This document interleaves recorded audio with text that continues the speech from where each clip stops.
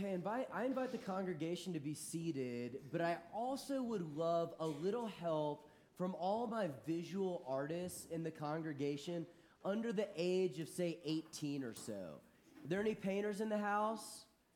Any young painters? Can you, Liv, you want to come help me? Because today we're going to have a little gospel reflection according to Bob Ross. Bob Ross, yeah. I thought the wig might be a little too much. I just relied on the humidity to kind of do its thing this morning. Y'all, come on up and sit crisscross applesauce maybe here in front of me so you can see this canvas. Unfortunately, Father Bob dislocated his knee last week, so he's going to stay right here in the chair, if that's cool. So, y'all, sometimes I find that the stories we hear read in church are a little bit confusing. You know, they're kind of complicated. There's so much language to take in. Like, what about today? We heard those stories read so beautifully by Bridget and Charlie, but were y'all able to follow completely? All those stories about Jesus and people calling people bad names and getting thrown into jail. There's like always so much to try to unpack. And so I thought today maybe we could try a different approach to studying and reflecting on the stories that we heard read just a couple minutes ago. I thought we could do that through creating a painting together. So what I want us to do is to imagine a scene in our minds. And I want you to all imagine that you're all grown up and that it's time for you to go off and start your own life, to start your own family, to build a house, and maybe even imagine it like you're one of the first settlers coming to Wyoming, and all you see is wide open plains, and maybe you start traveling, you go up over some mountains, you cross some rivers, and then you come to a beautiful, wide open field. Now, if I wanted to paint a field, what color do you think I'd start with? Yeah, Freya? Green. Is there a shade of green on here you particularly love? There's like sort of like a bluish green. There's green. Should we just start up with straight up green?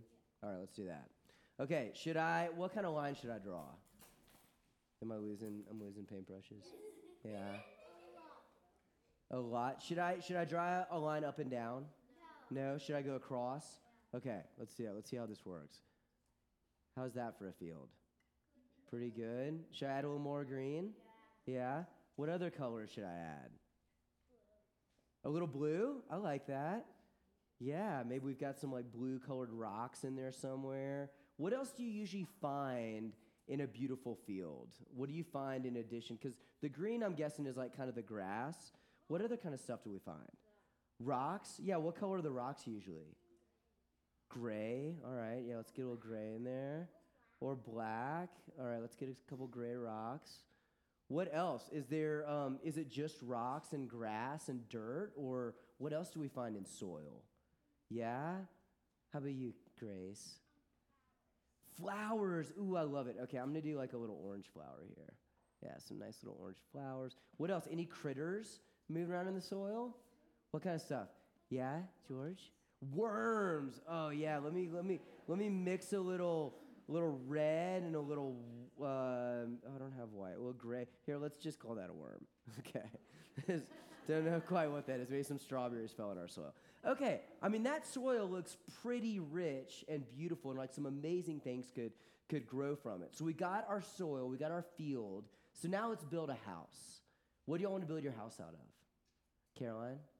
Wood? All right. Rock on, because I've already got a brown paintbrush somewhere. Okay, or here, we'll use the red one. So what shape do y'all want our house to be? What do you think? A circle house. Ooh, I love that idea. Okay, let's make the walls kind of like almost like a little hobbit hole type thing. Yeah, we could do a circular house. What about, do we want a roof on it? Yeah? Ronan, what color should the roof be? Green. I love it. I got my green paintbrush at the ready. Do you want it to be a gabled roof or a flat roof? What do y'all think? Flat? All right, we'll just do a flat roof. Perfect. I like this. I like the symmetry there. between the top of the roof and the field. What about how are we going to get inside the house? The door. Oh, that's right. Okay, well, we've got a circular house. What color do we want our door? Black. Ooh, that's dark. Man, you went dark on me there, Charlie. All right. Okay, what shape should the door be? Circle too. Okay, let's keep it symmetrical. There we go. And do we want to live windowless, closed off from the outside world? Okay, all right, perfect. Then I think our house is done.